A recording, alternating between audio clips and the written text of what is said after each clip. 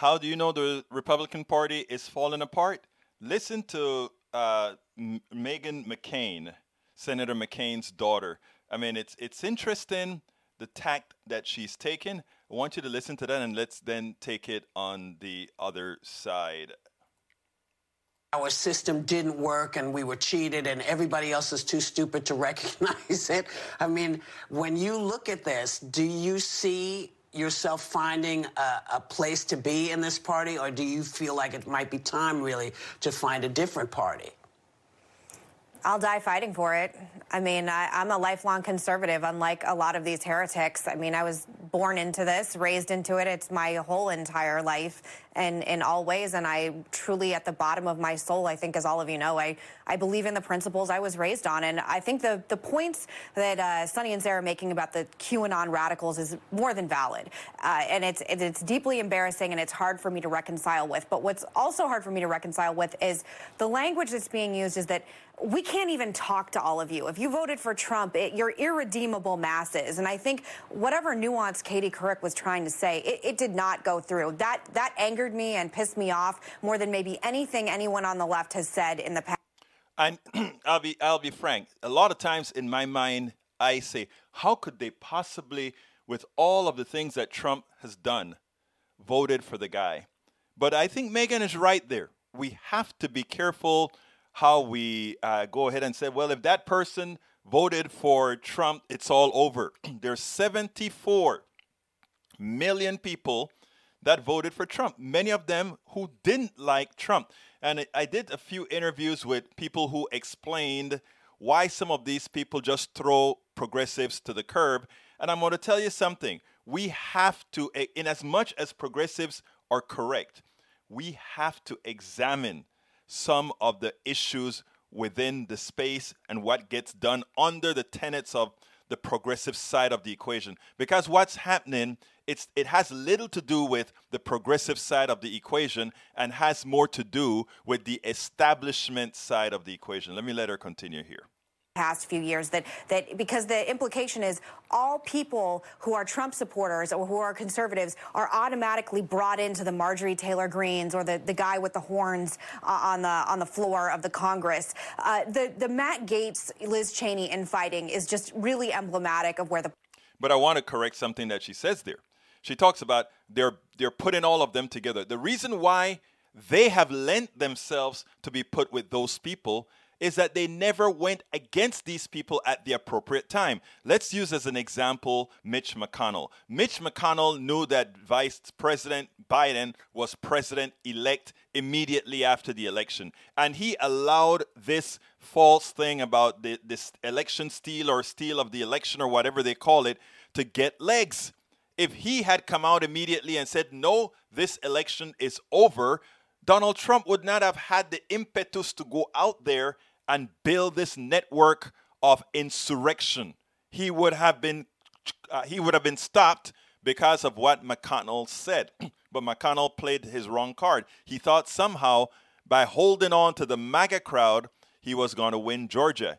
And that's proven to be another fallacy. The 81 million people that Donald Trump didn't expect to come out, it's the same amount, it's the same kind of people in Georgia they didn't expect to come out.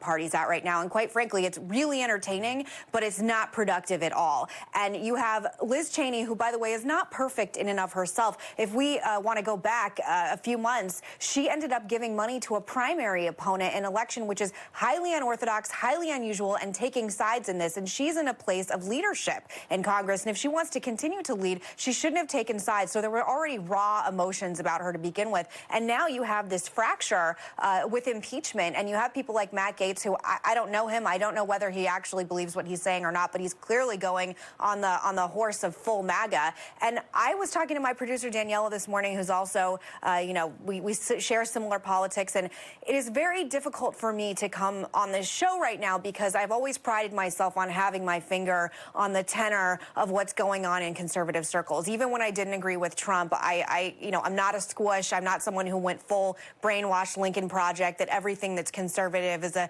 a bastion of evil and I must reject it and atone myself. I'm not that kind of Republican or conservative. But right now, I cannot defend this. I believe President Trump should be impeached. I believe we have to take a stand and have a fine line about what is acceptable for a president to do or not. He incited a riot. People got violent. People died. Full stop. And part of the problem is, you got a bunch of old people right now on Capitol Hill, people in their 70s and 80s who don't really care about the future of the Republican Party. And all of you saw Trump rallies in the same way that I did. It's filled with predominantly a lot of older white people. That's just the facts. Facts, super straight. And I think we have to start looking about what's going to happen going forward in the future, because as much as Trump expanded the coalition, he didn't do it enough to bring in full wins. We lost the Senate, we lost the Congress, we lost the presidency. And if people think that the MAGA train is the only train to go forward, I think they're ill-advised. I also think people who think that the whole coalition of Trump supporters are irredeemable and garbage and have no place in the party, I think they're wrong as well. And I hope for healing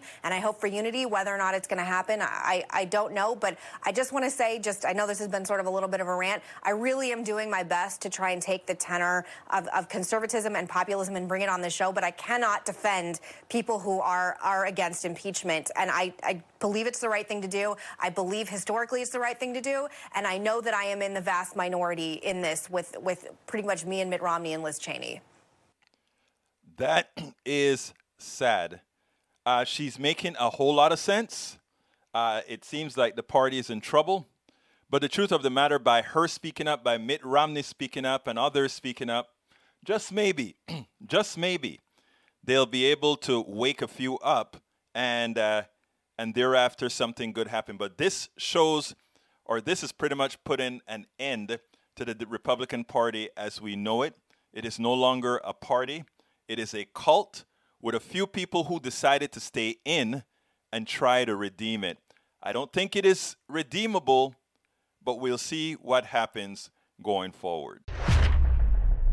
We spend a lot of time deconstructing the news, trying to parse it into a form that everybody can understand. We try to find those little nitpicks where it flies above the fray, etc. If you really like these videos that we do, I want to ask a big favor. Please go ahead. Number 1, subscribe to our channel. And number 2, please join if you can. Thank you so kindly for watching. Keep watching. Please remember to share. We must populate the entire internet with our progressive message, a message that we know is what most Americans say that they want. So help us, please join.